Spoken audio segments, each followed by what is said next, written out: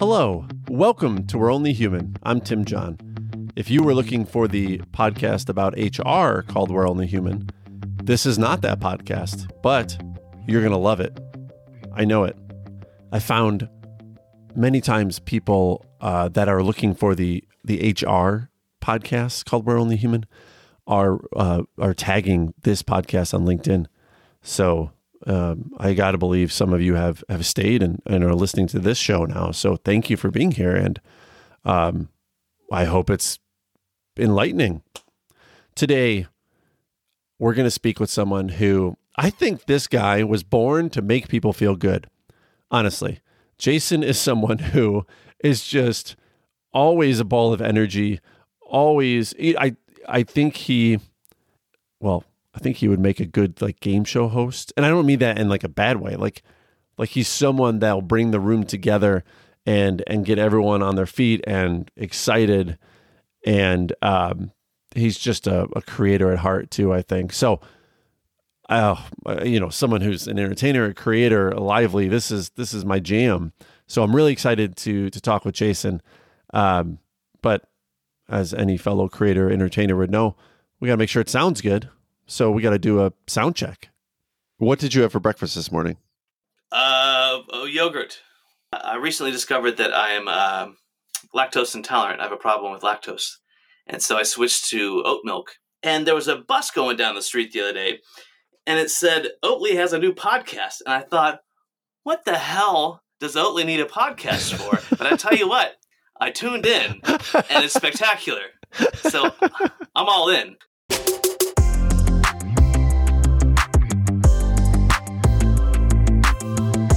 Today, I am joined by Jason Miller. He's a son, father, husband, marketing director at Creative X by day, and rock and roll photographer by night. Sounds like a superhero.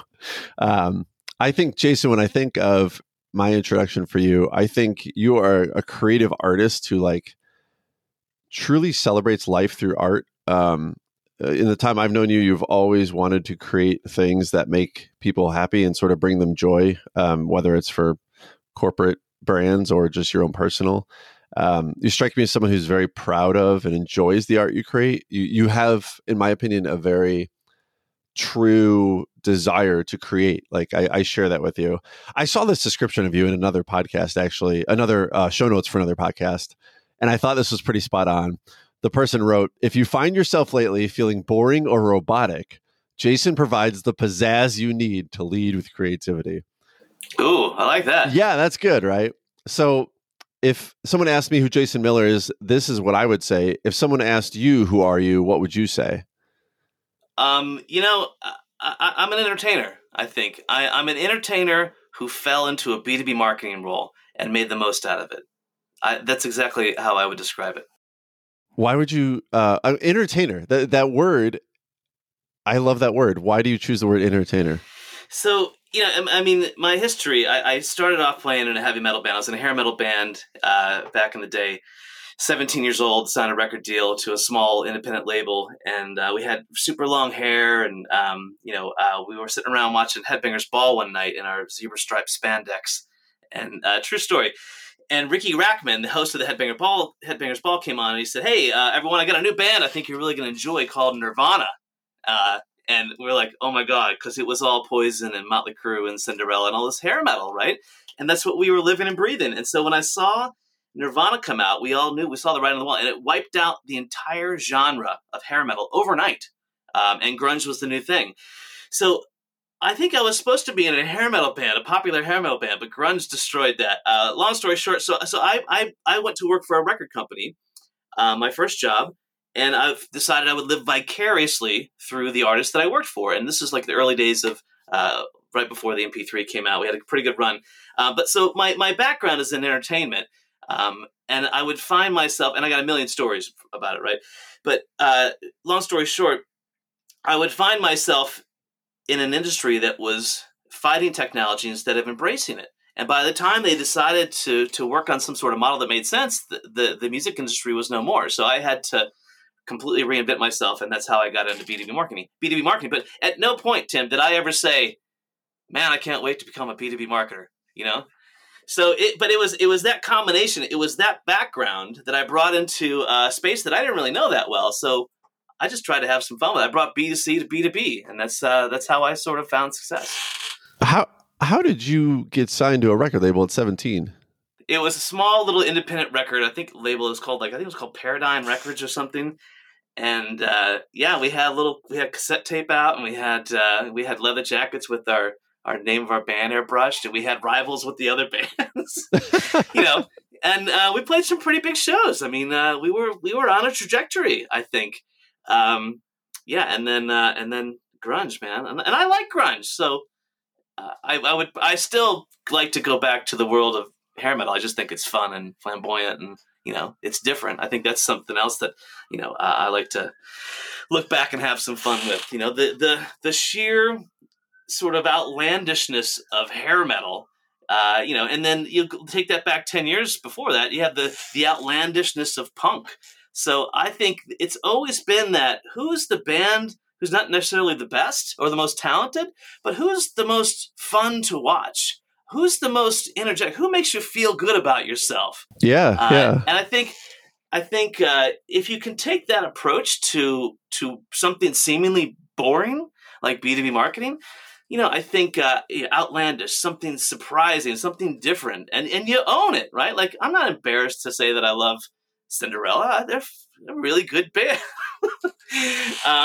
Did they look ridiculous? Yeah, but I loved it. It stood out, man. And I think those are the lessons that I've always sort of brought with me. Okay, wait. I'm still stuck on you as 17 in a rock band, but I'm more curious. You're an entertainer, and so grunge comes along and kind of squashes your dreams in a sense. Like, it was like, I'm going to be in a hair metal band. All of a sudden, hair metal is not necessarily as popular. Kurt Cobain destroyed this for us. What does that feel like when you're, what happened then? Was it like the record label was like, hey, this is no longer music that sells and we're going to put the kibosh on this? Because I'm just thinking, if you enjoy making people feel good through your entertainment and then you wake up Monday morning, your dreams are crushed, that's got to suck. Well, I think there was a sense of, at that time, at such a young age, I was a rebel. I was, I didn't really know what I wanted to do with my life. So I think it wasn't more about, it was actually at that point, it's more about being a rock star, right? And all the things that come along with that. So there was a little bit of I guess, us wanting to live this fantasy. But back then you had, as making a living as a musician, even today, I think you have the same odds as going to Vegas and hitting a jackpot. But it does happen, and we pushed it as far as we could. But yeah, how did it feel? It felt that I think everybody, we changed our clothes, we put on some flannel. We cut our hair, we wrote heavier music, and we took the makeup off. But yeah, I think I was too young to actually really care. It was just, I wanted to be a rock star, and I was going to follow whatever trend and path that took to get there, You said you took the makeup off. Did you have makeup like Kiss? No, just eyeliner, and we had some girls who would do our makeup for us and tease our hair up, and we would borrow their clothes, and it was silly. Like, if you watch something like The Dirt from Motley Crue on Netflix, like it's so crazy over the top. Like, that's what we were trying to be. We were never anywhere near that, but we had the same clothes and the same makeups, and we wanted to be like that. It was just, how far can you push it? That I'm trying to picture you as a 17-year-old with really long hair. I've never seen you with really long hair. Hey, I'll tell you what, like, my mother was a hairdresser. So she had a beauty shop downstairs in our house in the Midwest, in St. Louis, a fellow Midwesterner, Tim. So, and so she said, if you're going to grow your hair, it's going to look magnificent. So it was down to my waist, like past my waist. And in high school, like, you can imagine, I was the outcast in high school. I was, the loser, and everybody picked on me. But I did win 1 year. I think it was 9th or 10th grade. I won best hair. I beat out all the females. So I won best hair at my high school. So was your mom proud? she was very proud. She was very proud, and it was. But then it was like I felt like Rapunzel. Like then I felt like my hair was my magic. That was the only thing I had. And like I was scared to death that my dad would cut my hair in the middle of the night or something. Yeah, it was scary. Like I think I was always kind of latching on to some kind of security. In the insecure space of growing up in the middle of nowhere, Midwest. Was Dad not supportive of the long hair? I mean, he was all right. He was supportive enough. I think he came to see the band a couple times. He's a cool guy. He was kind of quiet, and he was very much like he worked out a lot. So, and he looked like Bruce Willis. It was very intimidating. But he sort of put me on the right path when I was going down the wrong path. Let's just say that.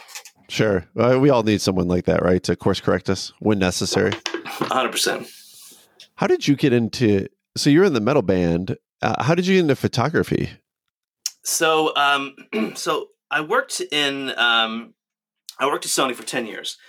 And so it was really fun for me because I was in artist development. So I would take the baby bands out, on their first run and take them on. We would take them to the venue. We would take them to the radio station. We'd do all their meet and greets. Sometimes I actually would walk them on stage and, help with the production. But I was out with System of a Down, like early days before they hit it big. Incubus, Korn. You name it. There was all those metal bands. So I was in heaven, right? But as I mentioned before, I watched sort of digital completely destroy it. And there was some really terrible ideas along the way. They just didn't want to grab. The industry didn't want to let up on that stranglehold they had to force you, $20 to buy one song on a CD. And iTunes, they were pissed as hell at iTunes. And then Napster came along, gave away for free instead of 99 cents, and then it was like all out war. So yeah, I was in the music business, and when I left the music business, it was very painful. It was very tough for me. The last record I was working on was the Adele record, funny enough. And I've told the story a few times, but like we couldn't give, it was brilliant. I love Adele. Who doesn't love Adele? But we couldn't give that record away. Like it was Duffy and it was Amy Winehouse. And here comes Adele. And nobody wanted anything to do with her. But back then it was either, the stars were aligned for radio or the stars were aligned for late night TV. Late night TV had this impact, right? And she played a version of Chasing Pavements on Letterman, I think it was. And it was just everyone. I'm getting chills thinking about this performance. The next morning, she was on that tear and she didn't stop and she took over the world. But it was that moment. And it wasn't even supposed to be her. There was another artist who was supposed to be sort of the big one. So it's just funny how that worked. But long story short, when I left the music business, I wanted to keep my ties to the free tickets and free music because that's what I loved. Of course. So that's probably the number one perk, right? Oh, 100%. Yeah. And so I started a blog. Oh, no, this is kind of a funny story. I was writing for this newspaper, this weekly newspaper that was upstairs from the Sony office in Dallas. And they came down one day and they said, do you guys want to do any advertising? Like, we don't have any money. Like, but you're Sony, like, we don't have any money. We're dying and we're bleeding money. And so they said, do you want to write for free? I'm like, yeah. So I started writing reviews of just records that I liked. And I met my wife when I moved to San Francisco. I didn't tell them that I moved from Dallas to San Francisco because I liked writing for them so much. And I got free stuff. And my wife says to me, she's like, you still writing for that weekly newspaper in Dallas and you live in San Francisco? I'm like, yeah. She goes, well, what do you do with the articles after they go out? I'm like, I don't know. They go in the trash. She goes, why don't you start a blog? And I'm like, what are you from the future or something? What kind of wizardry, what kind of sorcery is this? What do you speak of? And this is probably 2008, maybe 2009. Is that right? Yeah. Anyway, so I started, I'm going down the rabbit hole, but I started rockandrollcocktail.com. I can't believe that name wasn't taken. And I just started blogging. And then I started building, like people started asking me to come review shows. And I was having a grand old time. I'd never picked up a camera in my entire life. And one time the publicist for Motley Crue reached out to me and said, hey, would you like to would you like to review the show in San Francisco? I'm like, absolutely. They said, great, we'll leave you a photo pass. I'm like, I don't even know what that means. So they said, you can take photos of the first 3 songs. So that night, I went out and I went to Best Buy and I bought a Nikon D3200, had no idea what it was. Went to the store and rented a massive lens because they made a shoot from the back. And I walk in there, never shot with this camera before, never shot with a professional camera. And I'm standing next to, someone from, I don't know, Rolling Stone or Spin or some pretty big heavy hitters. And, they're looking at me like, who's this chump? Who's this blogger invading our space? They were very defensive of it too. But that blog got me access. That was the whole thing. It got me access. Was it a great blog? No, it's much better now. But I was passionate about it, and it got me access. So the whole don't work for free is kind of BS. Like, you work for free to get access. You work for free to build something. So don't ever tell somebody that it's a terrible idea to work for free. If you use that to build something, your network, your access, your portfolio, your blog, that whole point. Tim, I screwed up that opportunity. My photos were so terrible that I felt like I missed an opportunity to capture one of my all-time favorite bands, that I vowed that very night, to master the art of low-light, fast-moving photography. And 10 years later, I still haven't. But it's one of the most incredibly challenging disciplines of photography. But I'm very happy where I'm at. I think I'm very good. So yeah, that's where I'm at. What is it about that shooting bands because I've seen some of your photos, and I mean, it's action packed, in the air, jumping, or, fast moving, truly capturing the moment. What is it about that just puts that big smile on your face? Is it capturing them in their true essence, or is it just like you're trying to stand out from the myriad of other musical photography out there? It's incredibly competitive.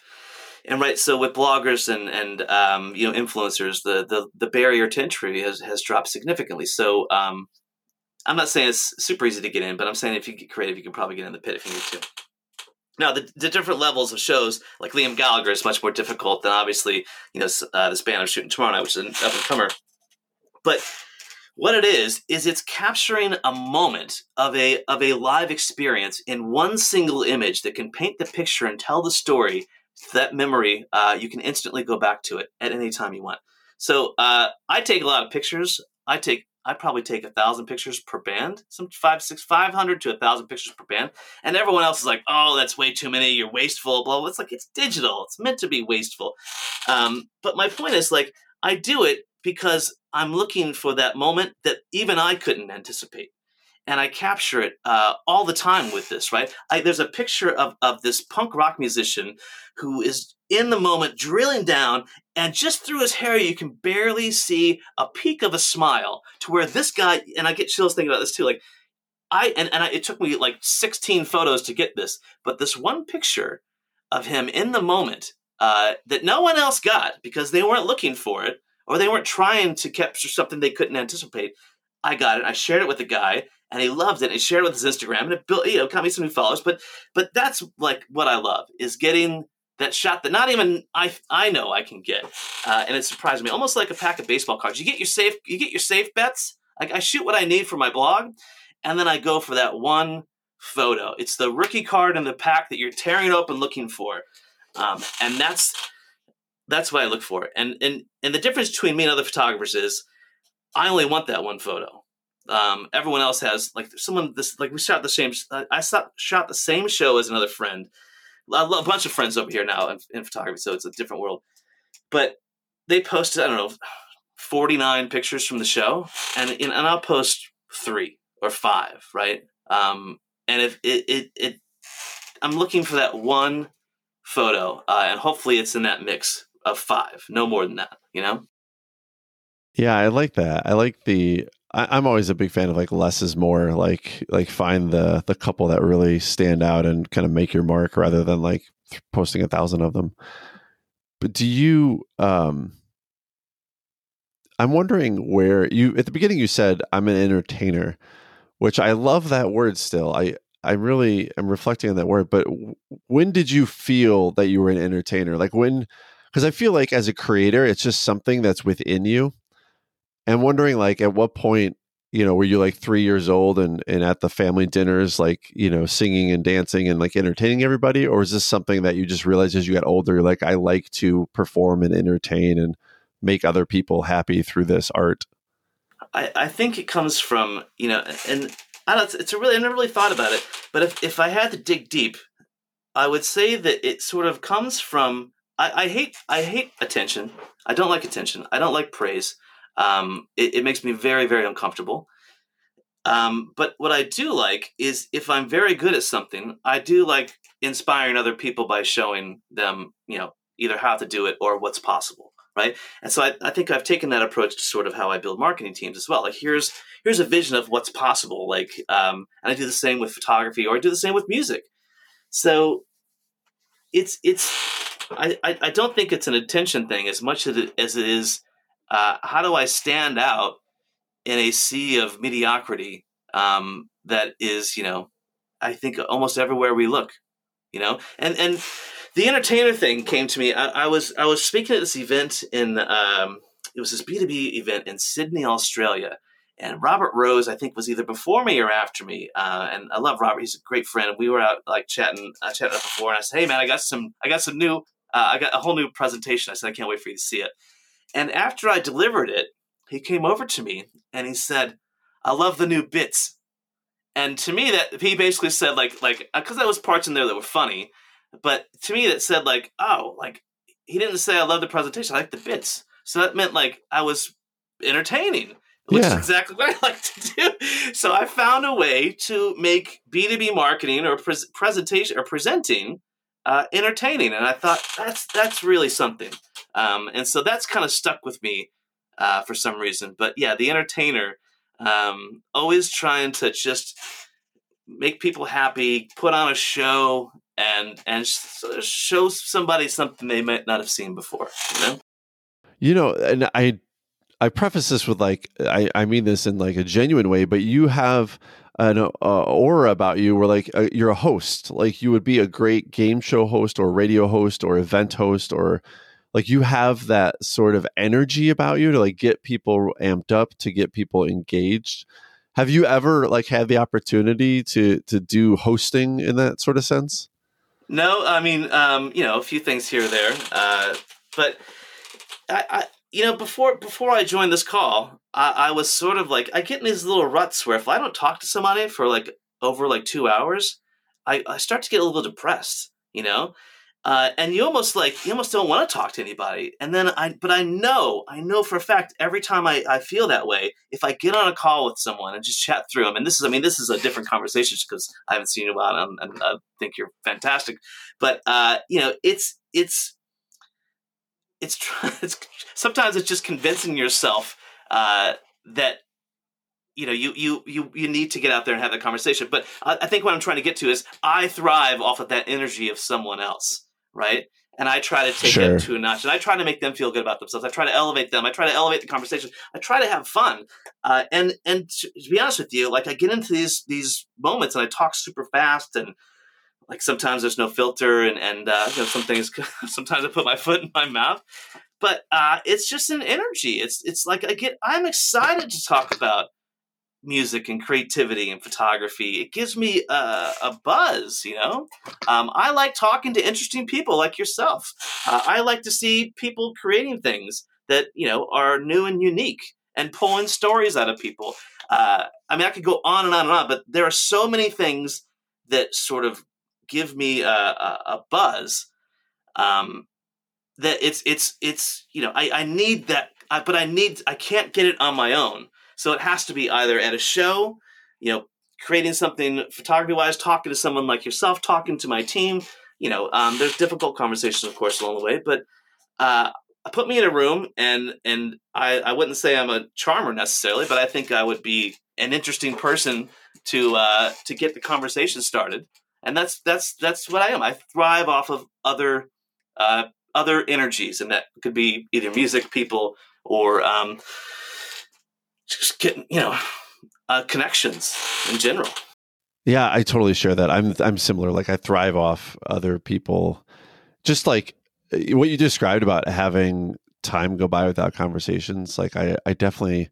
Do you identify as an extrovert mostly then? Because I think about this myself. I'm I feel very extroverted, But lately, in the past couple of years, I've been more in tune with that small sliver of introvert and recognizing the importance of it within the overall identity. But like, to your point, I need other people around me at some point to absorb that energy off of. Are you straight up extrovert?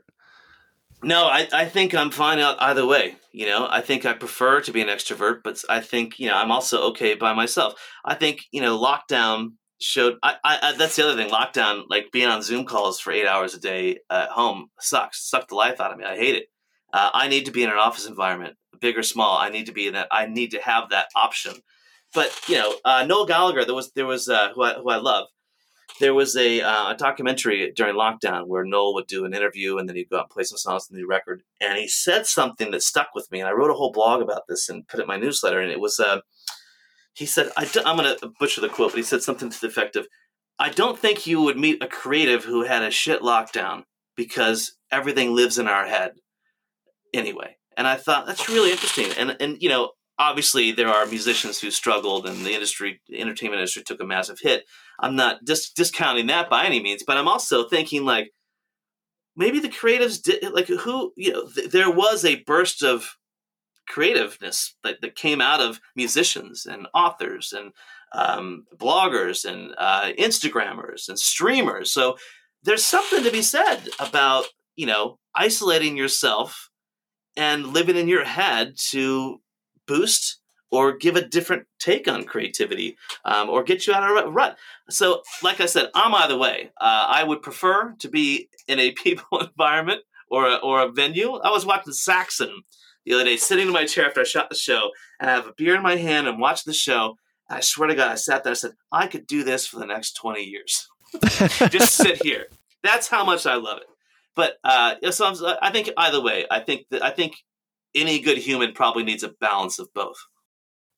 I think, have you ever heard that phrase, like constraint breeds creativity? Like the idea that some of the most fruitful creative endeavors will come out of boundaries set forth and like constraints.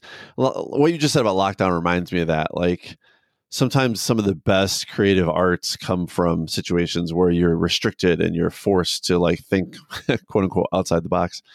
But I wonder if that's part of like where all that from lockdown came from. It's like we were forced to be in the situation that we normally don't create in. Because I think a lot of us have all the ideas in our head, but we traditionally will use other people to bounce ideas off of or to collaborate with. And, especially in-person physical connection to sort of bring those ideas to life. And, COVID lockdown was the opposite. There's this misconception, and I talk a lot about this in some of my latest presentations, and the creativity needs this free-flowing ideas and needs to like no constraints, but it couldn't be farther from the truth. Like the most elegant ideas come from the most constraints, right?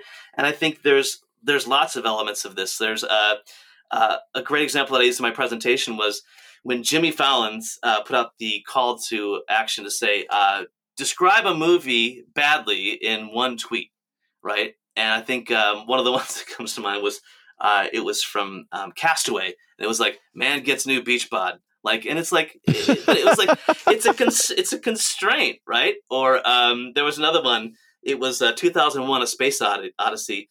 Man trips balls waiting for IT support. Like, and so, I mean, but that's like, here's the constraint, 140 characters. Here's the other constraint, describe a movie badly. And then let the world loose and see what comes out of it. Like it's a fun exercise to put on a team too. Like give them these unreasonable constraints and see what happens. And you'll most likely be very surprised. I look at, there's another example where I talk about The Clash, London Calling, right? They created this epic masterpiece up the street here in London. And they were at war with their record label. They wanted to, they were recording in the guitar player's mom's garage. Like, they were completely broke.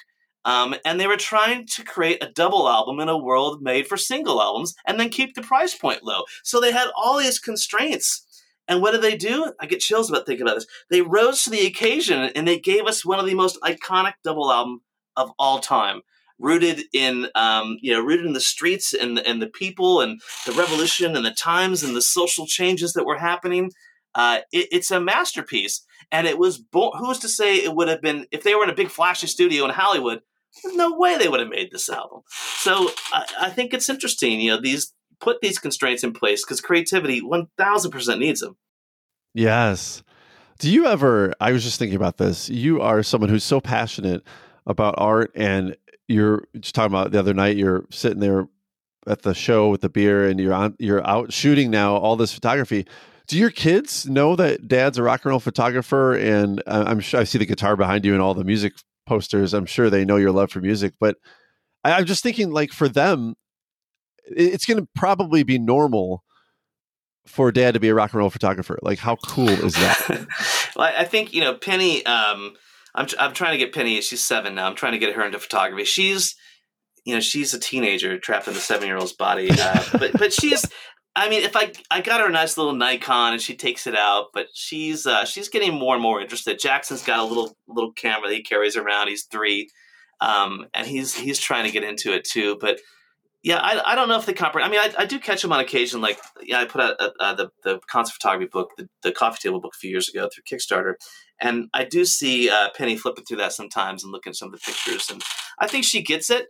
I don't think they think it's cool. I think she thinks Penny right now is all into Ariana Grande, and like before she can now sort of she's old enough to where she uses Alexa to find songs that she likes. Oh, cool. And it used to be me putting songs in front of her, so I started her off like with some stuff that I thought she would like, and it was some rock and roll stuff, and AC/DC, some Black Sabbath. There's a couple of bands that she loves over here, pop rock bands from the UK. But now she's like on her own, and she finds what she wants, and she's becoming her own person. So it's fun. It's fun to watch, but I feel like I can't influence it with voice search active in the house. You just can't. It's no longer is she going to find a pile of my records, and all of a sudden. This world is going to blossom for her where she's like, oh, Led Zeppelin is great. No, she's like, Alexa, put on the Sing 2 soundtrack, or put on Alicia Keys. Encanto. That's the new album, Leaning Against the Wall, that I grew up with. So that's so true. Just the other day, my daughter said, she always says, she's 7 and almost 8, and she always says, when we want to learn something, she says, oh, Dad, go look it up. Just this phrase, look it up, which is basically like Google it, right? It's like she understands. And of course, my son, who's 11, like he understands, like we live in this world. They live in this world where anything you want to know is literally available on the phone at your mom or dad, or my kids, my son's friends, all the phones now, at your fingertips. And so it's so funny when she said to me, I don't know what we were talking about. She's like, oh, look it up. And it's like, in my head, I'm laughing, but I thought, you're right. We literally, within the next 6 seconds, could learn whatever it is we want to learn that you just asked me about. Oh, man. And, I worked at a record store in college, and this is pre-internet days, right? So we had this thing called the Phonologue, which is this giant book that apparently has every song and every album ever written in it, right? And each week all the new songs that would come out, they would send you the new Phonologue pages. You have to go in this big binder, and you'd have to, strap them in. But the book was like 3 feet long. And so this is what happened when somebody would come to the record store, pre-internet days, and they would say, I'm looking for this song. And I'm going, oh, shoot, here we go. And you got to flip through this book looking for this song. And that's how you did it, But I'll never forget the best. I got a million stories from the record store days too. But there was this guy who came in one day, and he said, he goes, "I'm looking for this song. It's like #1 on MTV. It's everywhere." And the guy's name is Earl Smith. And we're tearing apart the Phonologue. I'm like, Earl Smith, who the hell is Earl? Why? How is this on MTV? We don't know who it is. I know my music. Like, I'm going crazy. Like 45 minutes to an hour. And we finally figured it out. Do you know where this is going, Tim? Not yet. Say the name really fast. Earl Smith. Aerosmith. He was looking for Aerosmith. And I'm like, oh my God. He kept saying Earl Smith. Earl Smith. And I'm like, there is no one named Earl Smith recording music right now. And it was Aerosmith. And I thought, oh my God, I will never get that hour of my life back. Wait, was this phonologue? You said it was like all the music that existed. Was this record store created this, or this was like a publication that was published and every record store had a copy? This was a subscription service. If you were if you worked in a record store, if you didn't have the phonologue, you're flying blind, man. And like, unless you're like, this is a mall record store, right? If you go to like a independent store in 1997, there's going to be a dude who's been working there for 30 years who is a human phonologue, right? He's going to know everything. But for the other ones, but I tell you what, I know so much about music. I know everything there can be known about any album or song that was popular between 1996 or 1995 and 2000. Anything. That's 95 and 2000? Yeah, there was the Titanic soundtrack that came out where you had to buy the entire soundtrack which was all score except for one song, which was My Heart Will Go On. It was $18.99. It was $20.36 with tax. It's ingrained in my head. I remember, $18 sticks out as like what most CDs were back then. I remember going to Walmart. My mom did not want us getting the explicit version, so Walmart always had the clean version of the albums, and so you would go and there'd be the explicit and the clean version. But do you remember Blockbuster Music? I don't know how. There was one across the street from my high school. I don't know how widespread Blockbuster did these music stores, so I don't know if they were Blockbuster Music. Yeah, okay, they were in St. Louis. Okay, yeah, and. I mean, you must have loved, I guess it's just a record store, but like Blockbuster Music, for someone who grew up in the suburbs of Chicago and did not, I don't know if there were record stores or if I just didn't know about them, having a Blockbuster Music across the street from high school, literally, walk out at lunch, cross the crosswalk and go to Blockbuster Music and check out the used CDs. That was amazing. For you, a Blockbuster Music must have also been like a heaven. Well, I mean, we had some very strong independent chains like Street Side Records, where I worked at for a while, and this is pre-used CD too, man. There was no such thing as a used CD. Like that came later. Like, I was like, it was like if you wanted that song, $18.99, and I'll sell you a blank tape for 99 cents too. That was the add-on sale we used to do all the time. You why a blank tape so you could record your own off the radio? Well, it was just like an add-on. So you would come up with your CD and like, hi, would you like a Maxell blank tape for 99 cents today? Did anyone say yes? Oh, all the time, man. 99 cents for a Maxell? It was $3 for $1.99, Tim. Who can't pass that up? But I'll tell you one more funny story. When we worked at Sony, when we were trying to, I know I'm jumping around, but this is really fun.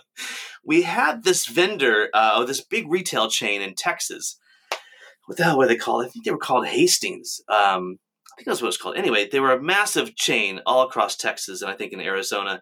And we were trying to clear out, it was the last run of cassettes. Cassettes were still going in like 2000, in probably 2002, 2001, 2002. And so we ran a promotion with them.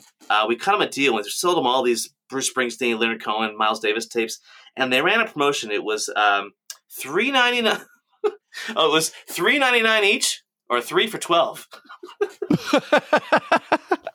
And we told it because we would make all the signs for them, the signage, and ship it to their stores. And I'm like, are you sure you want to do that? They go, yes, don't question our pricing policies. I'm going, all right. So we had to make like 1,000 of these signs. It was $3.99 or 3 for $12. Like, I don't know if they had some sort of psychological knowledge that we didn't about purchase behaviors. Yeah, it was bizarre. I'd be very curious to see what the results of that were, because I will say, when you say that out loud, $3.99 each or 3 for $12, I don't know why, but in my head, the 3 for $12 sounds like a smoother phrase. Like, this sounds really weird, but $3.99 sounds very clunky to me, and 3 for $12 sounds very smooth. And I just want to be like, yeah, I'll take 3 for $12. It just sounds easy. I never got the results from the sale, but maybe for another time. You mentioned earlier, so you were in artist and development, or in artist development in the music industry for Sony. Is that what you call A&R, or is A&R separate? A&R would sign the bands, and they would give them to us, and we would basically do everything we could from a guerrilla level to get them up to a certain level. So there was like this, like when you signed a deal with with Sony Music, which owned Columbia Records and Epic Records, what happened if you're a rock band? What they would do is they would give you this. We call it the white van. They give you a white van. And they'd give you like $1,000 a week, and they just put you on tour. And every band that signed to the label did this. And you either ran that bus into the ground or ran that van into the ground, touring around the country until you either ran out of places to play, ran out of radio support, or ran out of money. And if you didn't get a radio single or an MTV single or somebody picking up something, there was no Twitter or YouTube back then. If somebody didn't pick up on it, a radio station preferably, then you went back home and you owed the record label a ton of money.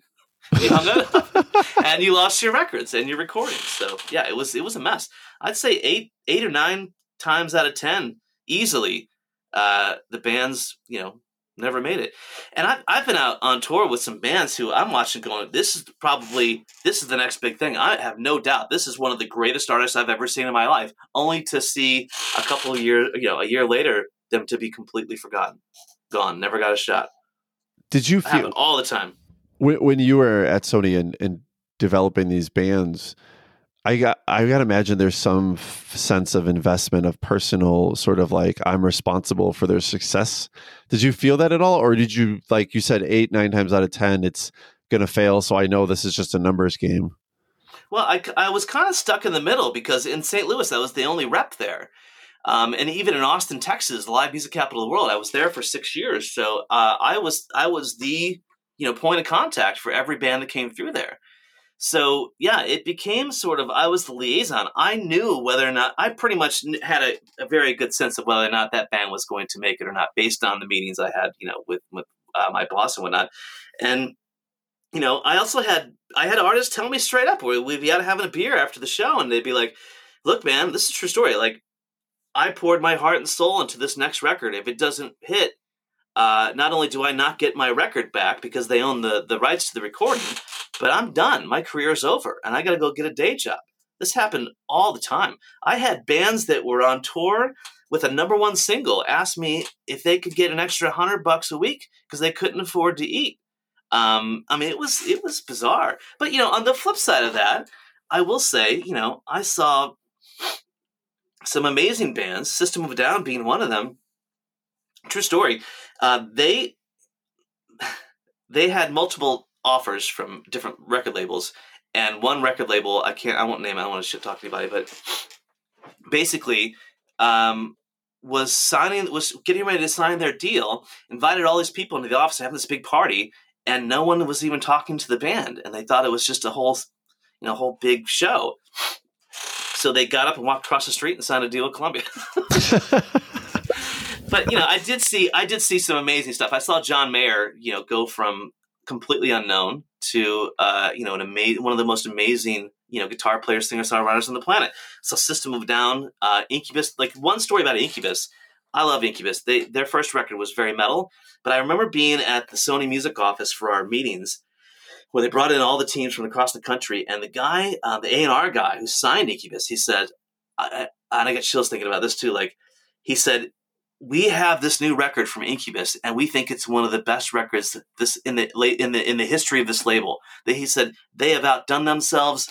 This is such a stunning record, and we're going to play it for you first. And we heard it, and we're like, wow. And so there were moments of, oh, sorry about that. It's all good. There were moments of where I felt bad because, some of my favorite artists never got a shot. Some of those brilliant artists in the world never got a shot or never got a fair shot.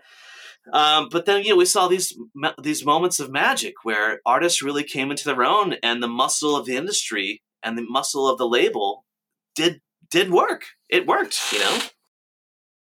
Did you, Incubus, System of a Down, like, I'm thinking, did you notice a difference between these bands, between those early days when you first saw them and their birth, basically, or the very beginning, until, over that trajectory? Like, did you see a difference in like who they seemed to be, or were they always like the same the people you remember, just after signing and helping develop and that kind of thing? It's interesting because I'd only, some of the bands I'd only see, once or twice a year. If they were really on a tear, it'd be much more often. But I became pretty good friends with the guys from System of a Down. We'd play pool together and hang out, and even the guys from Slayer. But yeah, I think you saw a really hungry band like go out there and just destroy the club, man, and just kill it. And then you started to see them start to get a little bit more mature. So I think you saw it every time. The first record was always much harder. The second record was the Sophomore Jinx. They tried to refine themselves a little bit better and I think it was an attempt by the label to kind of groom them into more of an appeal to a wider audience. That didn't necessarily always pan out. And then you get the classic, this band went back to their roots or back to their true form or whatever. And that just means that either they try to produce the record themselves too early or they tried to do something that their audience didn't want. But yeah, it's interesting. There's another great story that I haven't told in a while where we were out on tour. It was in Columbia, Missouri. It was Slayer, Mudvayne, and it might have been System of a Down. I don't remember. But it was definitely Mudvayne and Slayer and one other band. And I remember I was outside waiting for Kerry King, the guitar player from Slayer, who is one of the coolest, nicest guys you ever meet, but he's very angry looking and intimidating. And I remember some drunk guy, I'm standing there waiting for Kerry to come off the bus so we can take him into the venue. And some drunk guy comes over and he starts messing with me. And he kind of shoves me against the bus, just like some drunk, jerk. And he's getting ready to just beat the shit out of me. And I said, "Hey, man," "I'm waiting for Slayer to get off this bus." He says, "Oh, yeah, right." And sure enough, it was like a John Hughes film or something. The door slams open. Kerry King comes stepping down. He's like, "Yo, man, what are you doing to my boy?" And this is Kerry King, man. Like he's just an angry looking dude, man. And this guy's like, "Oh my God, I'm so sorry." He took off running. But it was like one of those moments where I'm like, oh man, like that's like the coolest thing it's ever happened to me. But I think for me, as I was I didn't work there because I wanted to work in the music business as much as I was a fan. So I grew up on Slayer, man. The fact that Kerry King saved me from getting my butt kicked one day, and the fact that I saw them live half a dozen times, every single year. Those are the things, man. Like. It's getting close to your artists, getting close to your heroes, and then seeing them do something heroic. That's a rare thing, A thought just popped in my head. You, to me, strike me as you are someone who does what you do and creates what you create truly for the love of the game. Like you are someone. Would you agree with that? Like I could just feel it from you. Like you do this because you would be doing this no matter what. Like this is your calling. I can't stop creating. I have, at any given time, I have 6 or 7 projects working. There's a quote from Dave Grohl where I read there, he doesn't like to sleep. I don't like to sleep either, Tim. Every single night, I will keep my eyes open. I will hold my eyes open until 1 or 2 o'clock in the morning just to keep doing something creative. And then I wake up at 6 a.m. every day. I don't like to sleep. I hate sleeping. My wife loves to sleep. I hate it. I feel like it's taking away from my time to do something interesting or creative. But yeah, I have so many cool projects happening that came out of lockdown. And it's the other piece to that is, I think I would like to think that I know what's interesting as a marketer, as a music fan. So I'd like to think that I can look at something and say, that's boring. Or that's mediocre, or that's not good enough, or it's not interesting, or it's not or it's just generic. So I'd like to think that by being a little bit selfish with creating something that I know I would like, that it also hits a level of what other people expect good to look like, And I think if someone asks me like, "What's your marketing superpower?" I'm like, I think I can tell what's relevant and what's interesting in a sea of crap. and then I can elevate it further, I can take that and push it. So I think that's sort of how I think about things. What you said about sleep and sort of it taking time away from all the creativity you have. I I used to feel like that. I think now I actually treasure having a good amount of sleep and just resting and refreshing myself. But I kind of related, like I do often feel like every moment of the day, or at least the moments that I don't have already allocated to other things, family, friends, work, whatever, that I do have to like sort of be productive or creative or like somehow creating or contributing to the, to the ether around me. Is that Yeah. what you feel too? Like you feel like I have a limited amount of time, kind of existentially here, and I need to be truly making the most of it?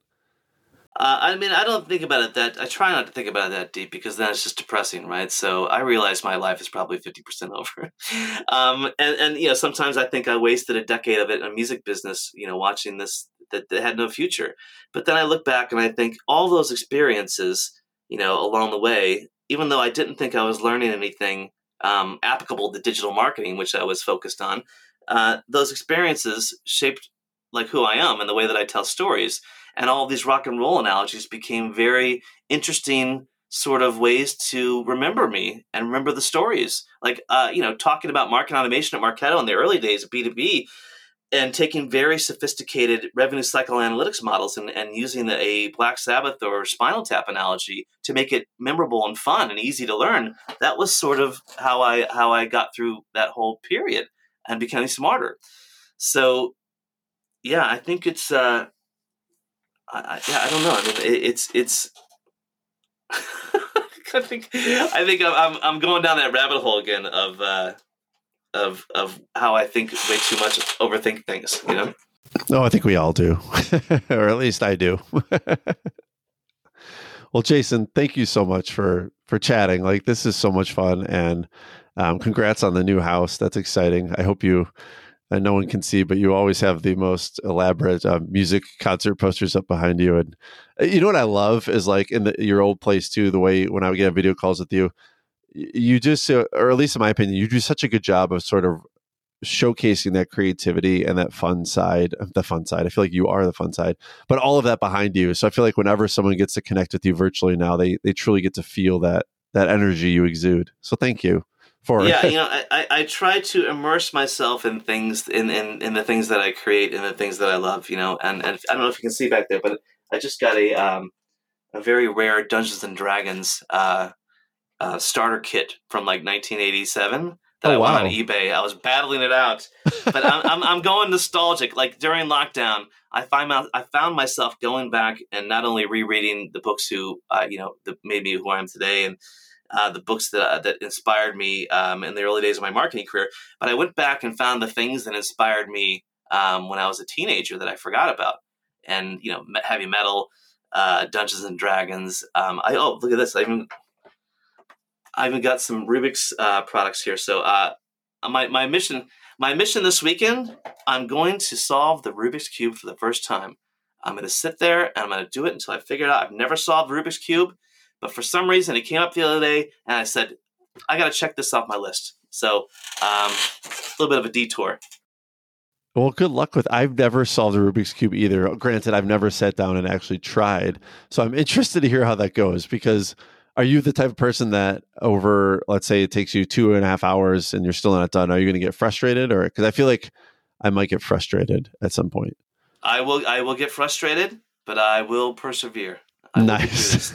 One time, and then I want to give it to my kids too. But I'm going to get it first try.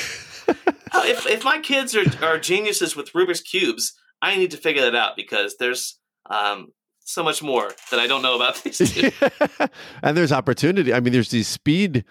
Was it called speed cubing? Like you can do it in like, I don't know, was it 30 seconds? I don't remember what the record is, but I mean, these people are solving it in, I think, under 60 seconds.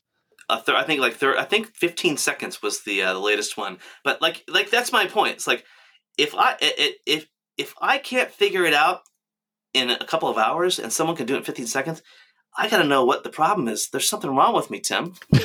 There's some disconnect there. Yeah. Anyway, I don't want to go down that, but yeah, that's my challenge for this coming week is solving the Rubik's Cube. I'll keep you posted. Yes, please do. Well, thank you for joining me. I really appreciate it. And Tim, thank you for having me. I always thought you were such a great storyteller and a creator in your own sense. I mean, the videos that you make and the effort and detail you put into them, and how you bring your sense of humor. You're a rare creator, Tim. I mean that. I truly do. I think you do some exceptional storytelling. So just wanted to let you know. Well, thank you. In case I haven't said it before. No, I really appreciate that. Thank you. You can find all episodes of We're Only Human at we'reonlyhumanpodcast.com, on Apple Podcasts, Spotify, or wherever you listen to your podcasts.